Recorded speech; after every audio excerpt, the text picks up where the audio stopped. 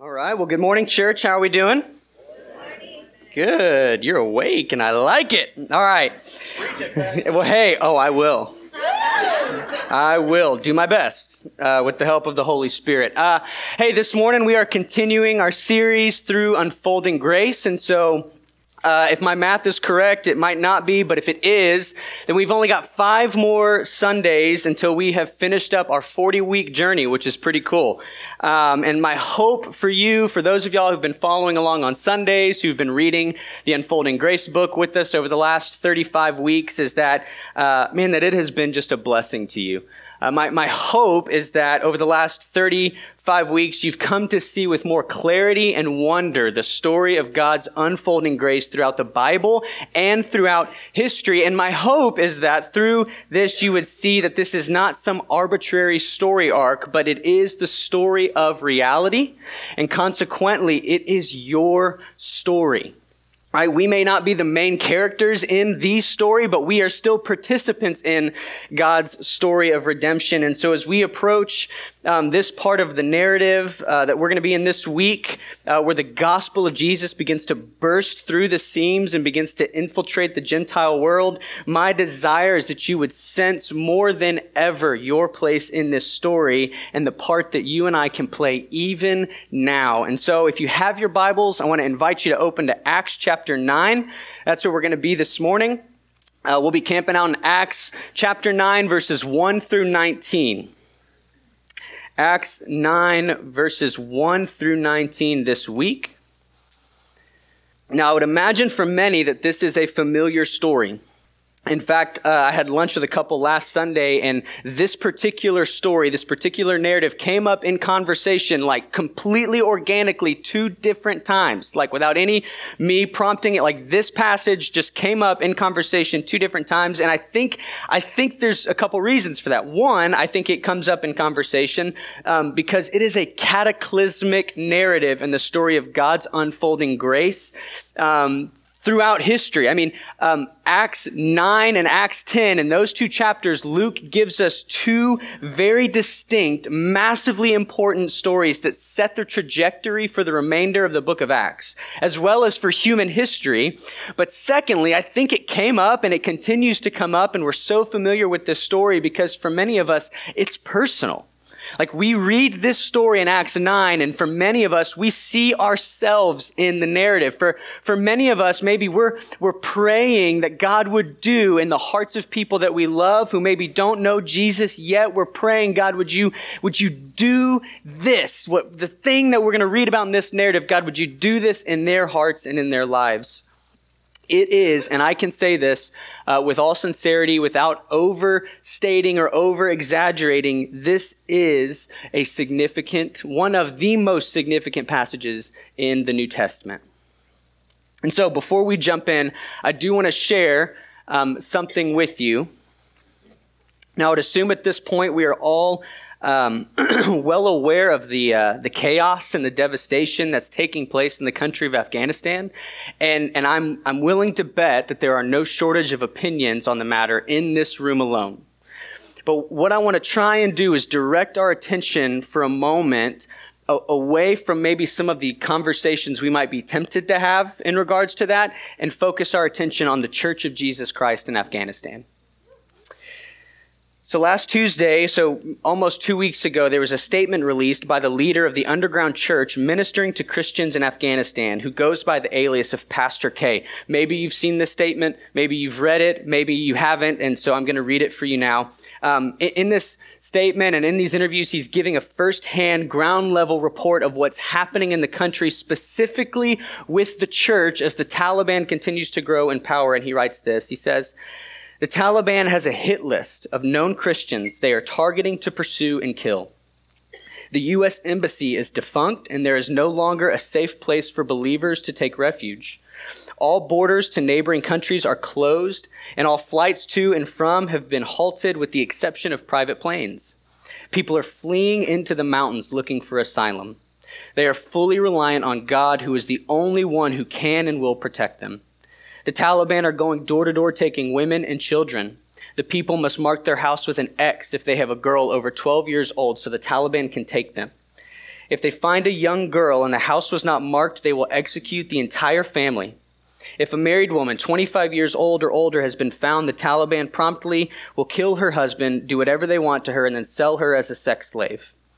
He goes on to say that we're hearing from reliable sources that the Taliban demands people's phones, and if they find a downloadable Bible on your device, they will kill you immediately.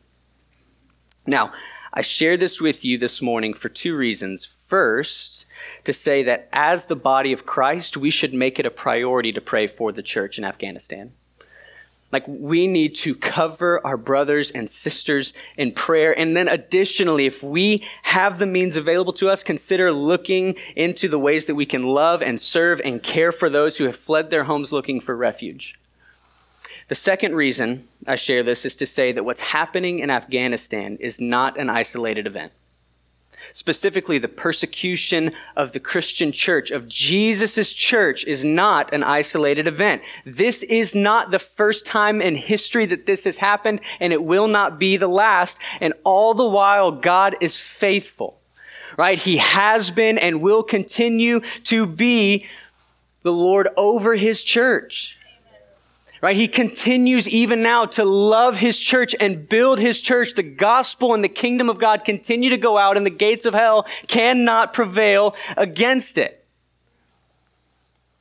See, Jesus has a way of flipping the script in the most dire circumstances to protect his people, to advance his kingdom, and to bring glory and honor to his own name. It's happening right now in our lifetime. I believe that. And it happened in our narrative today. So as we head into Acts chapter 9, we've been reading through the book of Acts and reading through unfolding grace, and here's what we've seen. We've seen the gospel of Jesus go forth, right? Like it started in Acts 1, Jesus, he ascended to the right hand of the Father, and he told his disciples that they would be indwelt with the Holy Spirit, that they would receive power from him when he came and indwelt them, that they should then go to Jerusalem, to Judea, to Samaria, and to the ends of the earth. And then in Acts chapter 2, it actually happens. The Holy Spirit descends upon the church, fills every follower of Jesus, and then we see that 3,000 plus people are welcomed into the kingdom of God, and the church is born.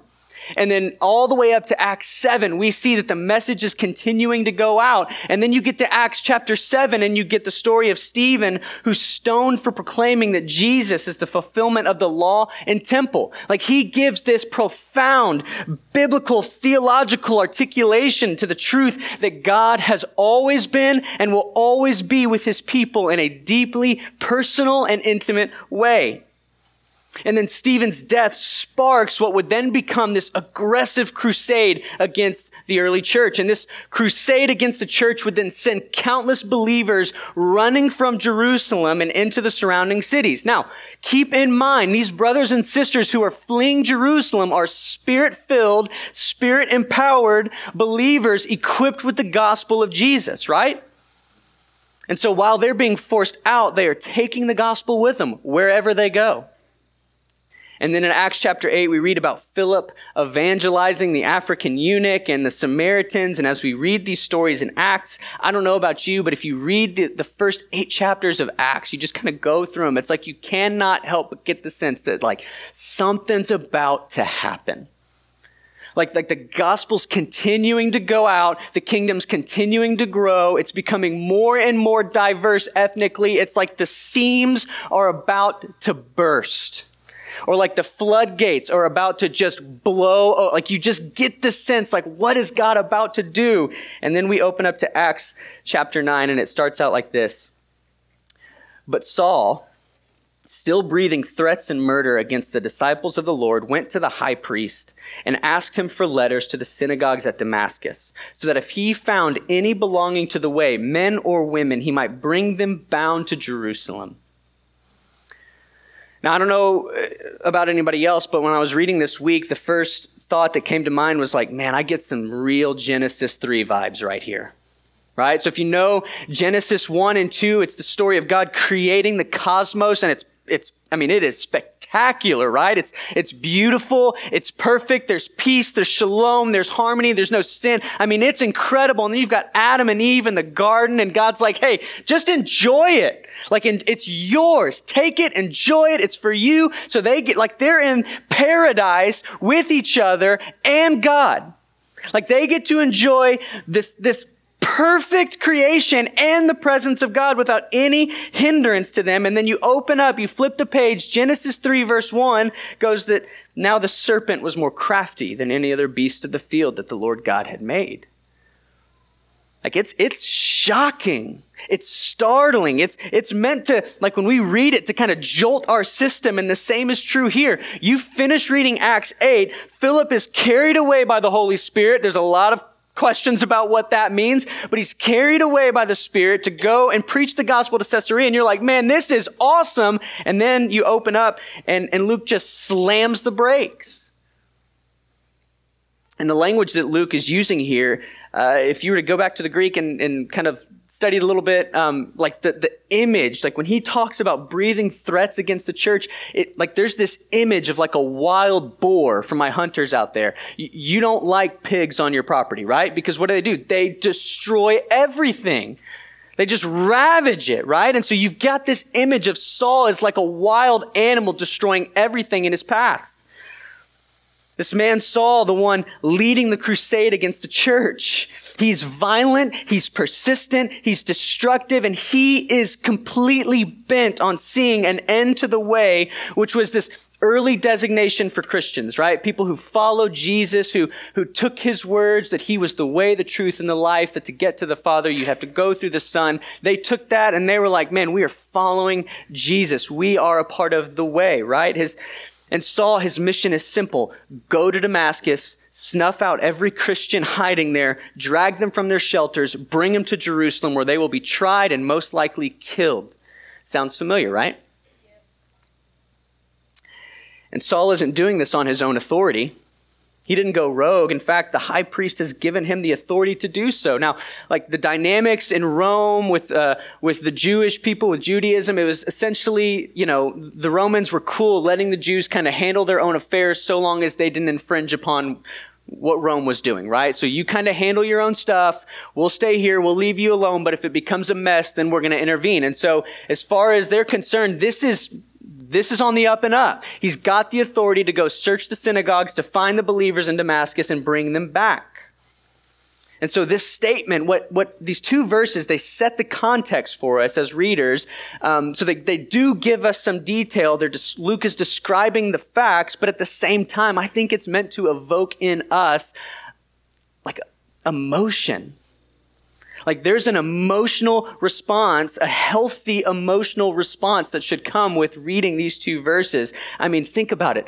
Families will be ripped apart. Like followers of Jesus will be killed. The church of Jesus is under attack, and the one leading the charge is not gentle. He is zealous. And in his own mind, he is righteous in his pursuits. So then we get to verse 3. It says, now as he went on his way, he approached Damascus, and suddenly a light from heaven shone around him.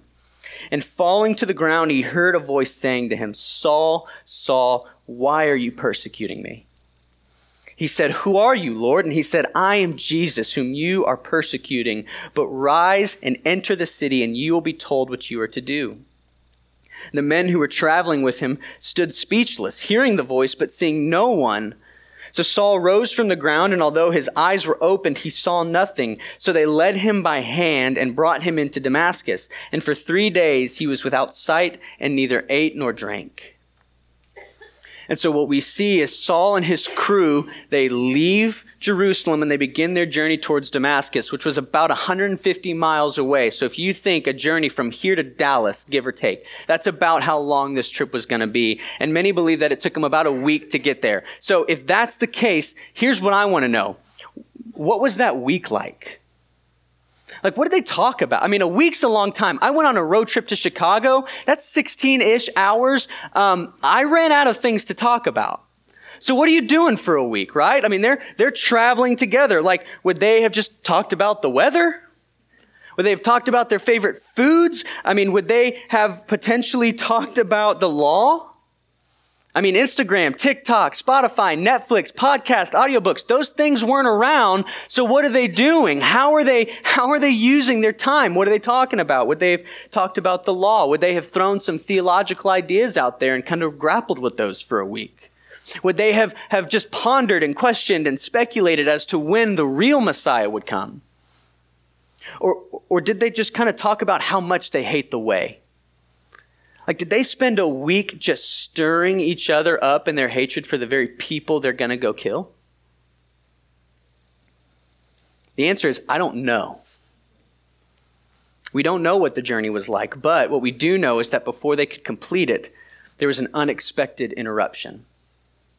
As Paul approaches the city of Damascus, which was this beautiful modern metropolis situated on 2 rivers, 3 trade routes, and then had like 3 mountain ranges protecting the city. I mean, I can imagine it was a beautiful sight, right? As they're approaching this diverse metropolis, if you will, this city at 12 o'clock noon, they're disrupted by a light. But not just any light. It was recognizably supernatural. It was otherworldly. It was all-encompassing, right? Brighter than the sun. And the text says that it shone around Paul. So when I read that, it gives me the impression that it just swallowed him up, right? That it rattled his senses, that there was nowhere for Paul to run. It was everywhere. And with seemingly no other option, Paul fell to the ground, I imagine, just shaking in fear. And from within this all-encompassing light, Saul hears a voice. It says, "Saul, Saul, why are you persecuting me?" Now, keep in mind, Saul was not an idiot, okay? He was young. He was zealous. He was a Pharisee in training. He studied under Gamaliel, who we met in Acts chapter 5. And by his own testimony, he was advancing in Judaism beyond all the other fools his age. Like, he was outpacing them. So he was no theological slouch. He knew his Bible. In fact, I would imagine that he'd be the guy in men's Bible study that if he was in your group, you'd be frustrated by how quickly he got it. Like, he's the guy that every question, he raises his hand, he nails the answer, and you're like, oh, send him to Rick's group. I'm tired of this guy, right? Like, just send him somewhere else, right? Like, he's that guy. And so, he would have the comprehension, he would have the knowledge to know in the moment that whatever this is and whoever this is not simply human, this is divine. This is supernatural. And so he asks, "Who are you, Lord?" And Jesus responds, "I am Jesus, whom you are persecuting. But rise and enter the city, and you will be told what you are to do." Now, while I was reading this week, I found myself wondering, how long did this last? Because it reads like just a moment, right? You kind of read it, it happens, and then you move on in the story. But like, how long was Saul surrounded by the light? Like, how long was he forced to kind of sit in the presence of Jesus? Like, how long? Like, what did he hear? Was it loud, or was it like deafening silence? Like was every other noise muted out by the brightness of God's glory and the authority of Jesus' voice? Like, what was that experience like in the light? And what about these travelers, right? Like, what are they experiencing? I mean, it says they heard a voice, but we know from other accounts of Saul that they didn't understand, right? They saw something, but whatever it wasn't Jesus. It's like their experience was remarkably similar and wholly different than Saul's. And yet you have to admit that the aftermath of this event without any resolution is pretty devastating, isn't it? Like, Saul stands up, probably disoriented, and he's lost all ability to see. And while before I can imagine that Saul was walking with some swagger, with some pomp, with some power and pride on his way to Damascus, now he walks hand in hand with his companions, slowly, wholly dependent on his partners to guide his every single step. I love how John Stott describes this in his commentary. He says, "He who had expected to enter Damascus in the fullness of his pride and prowess a self-confident opponent of Christ, was actually led into it, humbled and blinded, a captive of the very Christ he opposed. The text says that he remained this way for 3 days without food or drink. Now, there's some speculation. Why did he not eat or drink? I just have to wonder if it's because Saul was a man convicted. Because I just wonder if Saul was a man grieved to his core in this moment. Like, can you imagine that type of grief that would come as a result of this? Like, before you were so self-assured that you are doing the work of God, that this is righteous, only to find out, hey, you're the bad guy. Like, only to recall to your mind all of the families that you had separated, right? All of the people that you most likely had killed. Like, do you think in this moment, as Saul's grieving, that he might have pictured the face of Stephen glowing with the glory of God as he takes his last breath? As an aside, church, we should grieve our sin, shouldn't we? Like, we should never feel so comfortable with our own sin that we lose the ability to mourn our own idolatry and rebellion against God. Now, here's the difference between us and Saul, at least right now. That Saul was a man caught in the middle. Right? This seems to be the conviction, the weight of the conviction of God on Saul's soul without the hope of redemption. He's a man caught in the middle. And praise God that his story doesn't end there. And church, praise God that our story doesn't end there. So Jesus initiates the final steps in the plan to redeem Saul and to set in motion the gospel's movement into the nations. He speaks to a disciple named Ananias. That's what it says, starting in verse 10. Now there was a disciple at Damascus named Ananias, and the Lord said to him in a vision, Ananias, and he said, Here I am, Lord. And the Lord said to him, Rise and go to the street called Straight, and at the house of Judas look for a man of Tarsus named Saul. For behold, he is praying. And he has seen in a vision a man named Ananias come in and lay his hands on him so that he may regain his sight.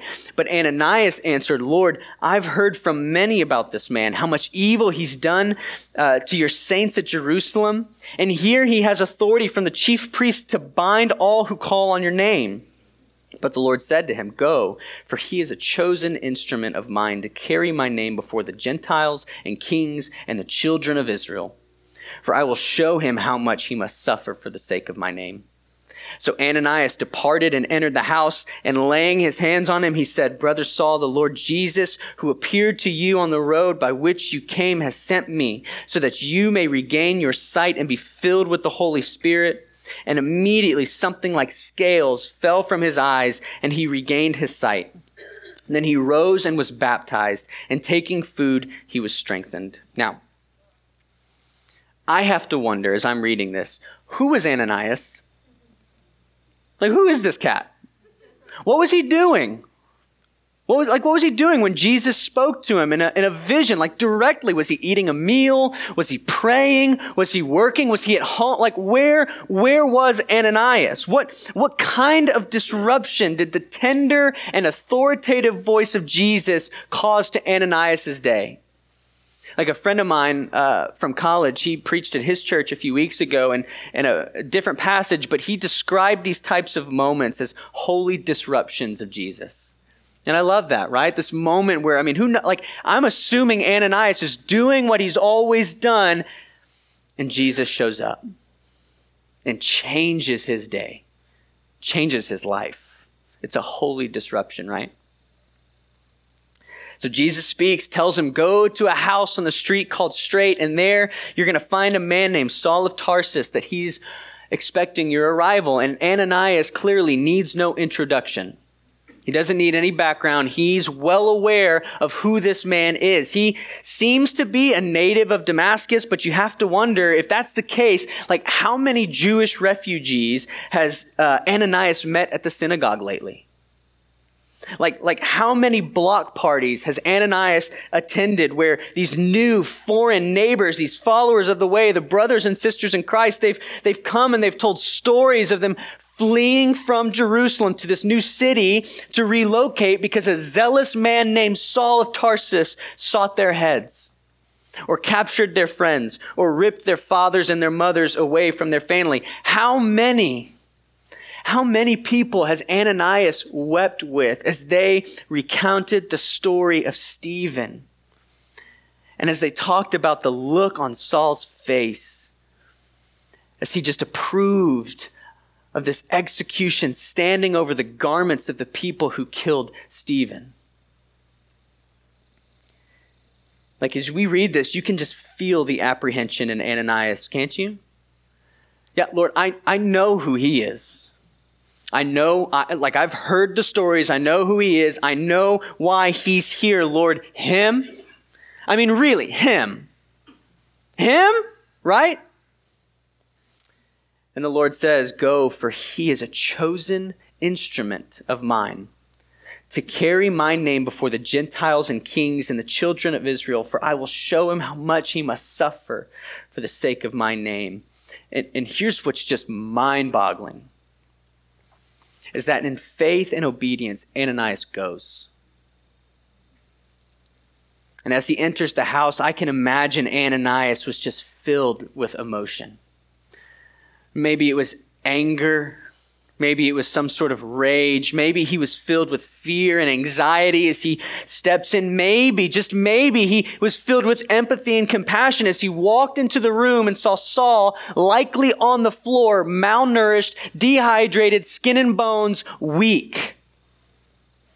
Like, I mean, this is just me. I wonder if at any point Ananias, when he walked in the house, just thought, man, you know what? I could end this right now.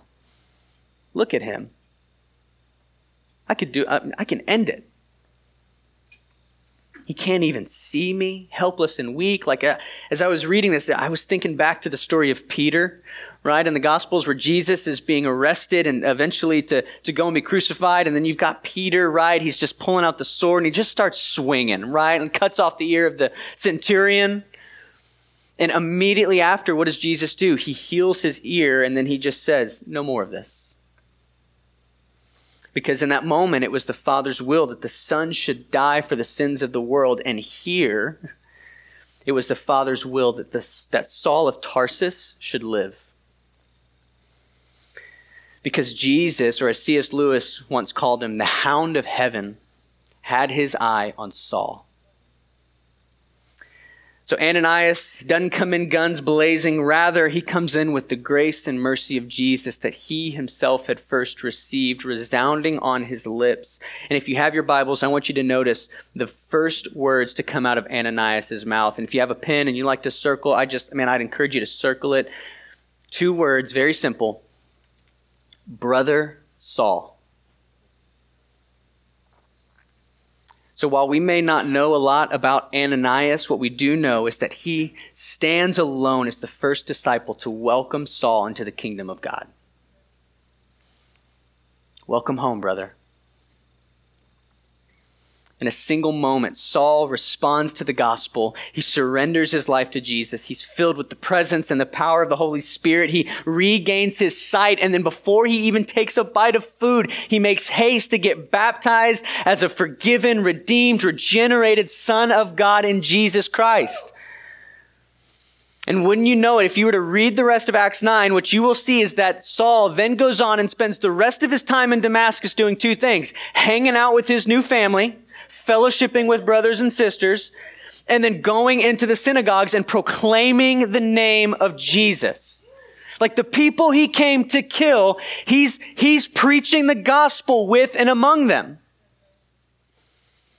And make no mistake, this would be the conversion heard around the world. It would be the first catalyst to God's movement into the Gentile world and into the nations. And if you know the rest of the story, if you're more familiar with your Bibles, you would know that Saul would later be identified as Paul, that he would write more than half of the books that we have in our New Testaments. And then he would go down as the greatest missionary to ever live, and he would die for the gospel, just as Jesus said he would. This great persecutor of the church would be an instrument that God would use to change the course of human history, and he served as an instrumental figure in the unfolding grace of God in Christ and continues to do so even today. But as I said before, I want us to see how this story, while unique in many ways, serves as a reminder that we too are a part of God's story of redemption. So I've got 3 things for you that I want you to take home. You can talk about them at lunch, put them on the fridge, whatever you do. 3 things for us to see how we too should participate in God's story. The first is this: it's that Jesus so identifies with his people that the two are as one. So when Saul encounters the resurrected Jesus on the road to Damascus, he's confronted or confounded by these words: "Why are you persecuting me?" Now you could say, well, technically he wasn't, because Jesus physically was located at the right hand of the Father. And in that sense, yes, he had ascended, he was with the Father, yes. But in the mind of Christ, it would be impossible to separate Jesus and his church. Because as Saul would later write, as Paul in the book of Romans, "For as in one body we have many members, and the members do not all have the same function. So we, though many, are one body with Christ." Or in Ephesians, he would say, "We are to grow up in every way into him who is the head, into Christ, from whom the whole body, joined and held together by every joint with which it is equipped." And then in 1 Corinthians 12, he would say, "For just as the body is one and has many members, and all the members of the body, though many, are one body, so it is with Christ." Husbands, wives in here, engaged folk, people who just read their Bibles, if you come across Ephesians 5, you know that Paul would employ the image of a bride and a groom as he talks about the relationship between Jesus and his church. And listen, marriage, this idea of one man, one woman entering a sacred covenant before God, two becoming one flesh, that predates the New Testament. That's a part of the creation mandate. And Paul, again, not an idiot, he would know that. He would know that. He'd be fully aware of the relationship between a husband and a wife, a bride and a groom. So there is no groom without the bride. There is no husband without the wife. And there is no Jesus without the church. And then if you just read some of Paul's letters in the New Testament, specifically if you camped out in Ephesians and Colossians, you would see statements from Paul like "in him," "with him," "through him," "by him," all over the place. Why?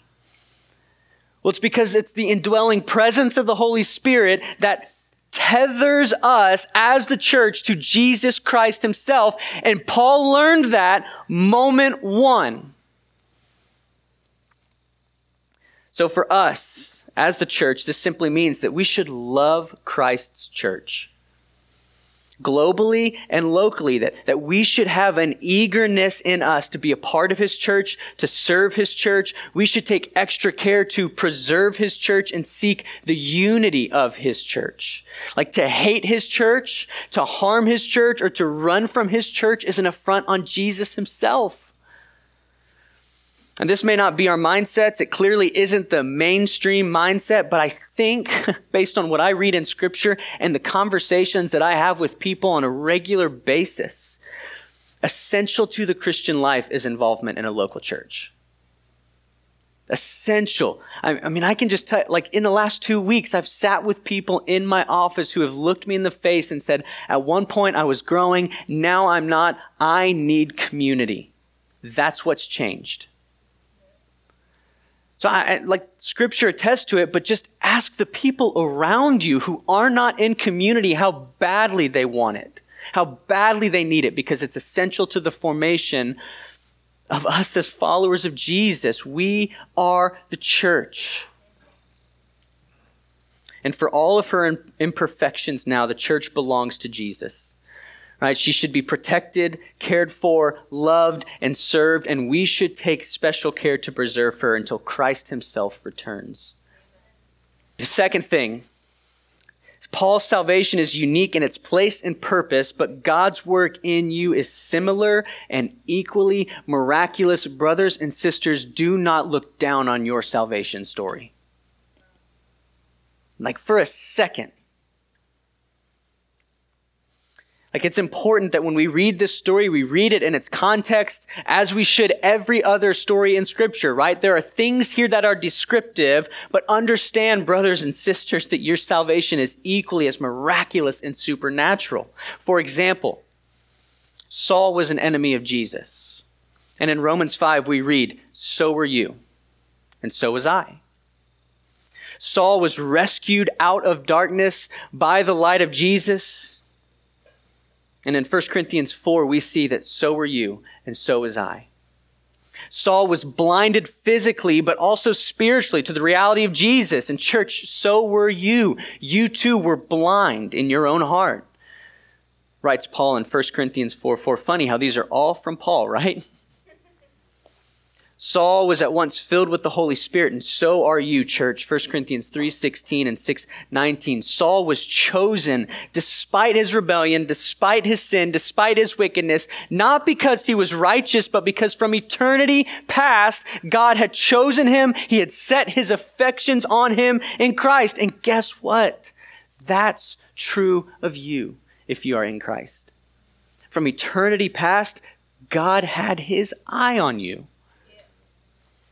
We read that in Ephesians 1:3-6. So if you sit here today as a follower of Jesus, meaning you have confessed with your mouth and believed in your heart that Jesus Christ is the Son of God, that he died for your sin, that he came back 3 days later, and that he is the right hand of the Father, and he intercedes for you. He did so on the cross as the payment for your sin, that he left death dead. And that in him, you have life, you have forgiveness, you're a child of God. If you confess that with your mouth, believe that in your heart, understand that your story is no different from Saul's. It was the same sovereign grace of God that was lavished upon you. He chose you, he wooed you, he rescued you, and even now as you sit in these chairs, he is holding you in his hand.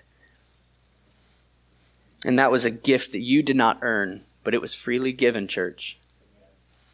And then the third and final thing is that, like Ananias, you've been called to go to the least expected and the least deserving, that they too might receive God's grace. Now, listen, before we, I hope this kind of stirs you in some way, that the Spirit stirs you in some way. I'm not saying find your way to Afghanistan and evangelize the Taliban. I'm not saying that. Spirit might, and I'd encourage you to obey. But that's not what I'm saying, right? I think about Ananias, right? And again, who was he? We don't know much other than that he lived in Damascus and Jesus disrupted his day. That's what we know, right? And all he did was go in faith and Holy Spirit empowered obedience. And what I'm saying to us, church, is that God has sovereignly placed you where you are. Certainly now, but he has placed you where you live. He's placed you where you work. He's placed you where you play. He's placed you in your family. God has sovereignly done that, and he's sovereignly put the people that you interact with, that you live by, that you play with, all of that. He's sovereignly placed them in your life, and he has placed a call on you to go. So go to the family members, the coworkers, the neighbors, the friends who least deserve the gospel, which I understand is a subjective thing because nobody in this room deserves the gospel. I get that. What I'm saying is the people that you're like, them? Yes, even them, God has called you to go to. Go and bring the message of grace because, listen, the hound of heaven is still on the move. He is building his church. The Spirit of the living God is still wooing people to Jesus. Maybe even in this room right now. And church, what a joy it would be to have a moment where, I just want you to imagine, I'm sure you've got a face or a name of somebody that you know the Lord's put them in your sphere. He's put them on your heart. You're not sure you want to do it, but you've got a face. Imagine looking them in the eye and being the first to say, welcome home, brother. Welcome home, sis. Welcome to the kingdom. See, I think many of us don't experience this joy because we punt. And I'm guilty of that. God's given us a call and we punt it away. And I'm just saying, church, let's stop punting. And instead, let's go as we've been called to do. Let's pray. Father, we thank you for your word, that we can open it, and that every time we do, every time we read the words on the page, God, we get to hear from you.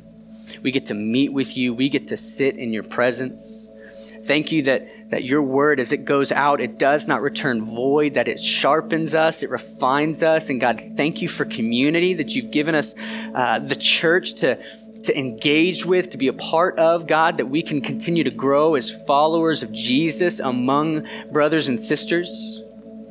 God, thank you for the story of Saul, this great persecutor of the church who was breathing threats against your people, how you disrupted everything to perform a wonder that was seismic in scale. God, here's what I hope, God, that you would help us, Holy Spirit, even now as we reflect on our own stories. God, you would help us to see the way that you, Hound of Heaven, were pursuing us. That we would look back and see how the Holy Spirit was wooing us, and how every step of the way it was a miraculous work that you did to redeem us, to save us, to bring us into your kingdom, God. And as we look out, God, help us to be a people who go, who see those that we might think them and hear you say yes, because they just might be your chosen instrument. Give us the eyes to see them. Give us the heart to go. As we sang earlier, God, we are no longer slaves of fear. Remove the fears that kind of hinder us from living on mission. We pray now, as we continue to worship, God, that the words that we sing and the cries of our heart would be pleasing to you. Meet us now, Holy Spirit, we pray. Amen.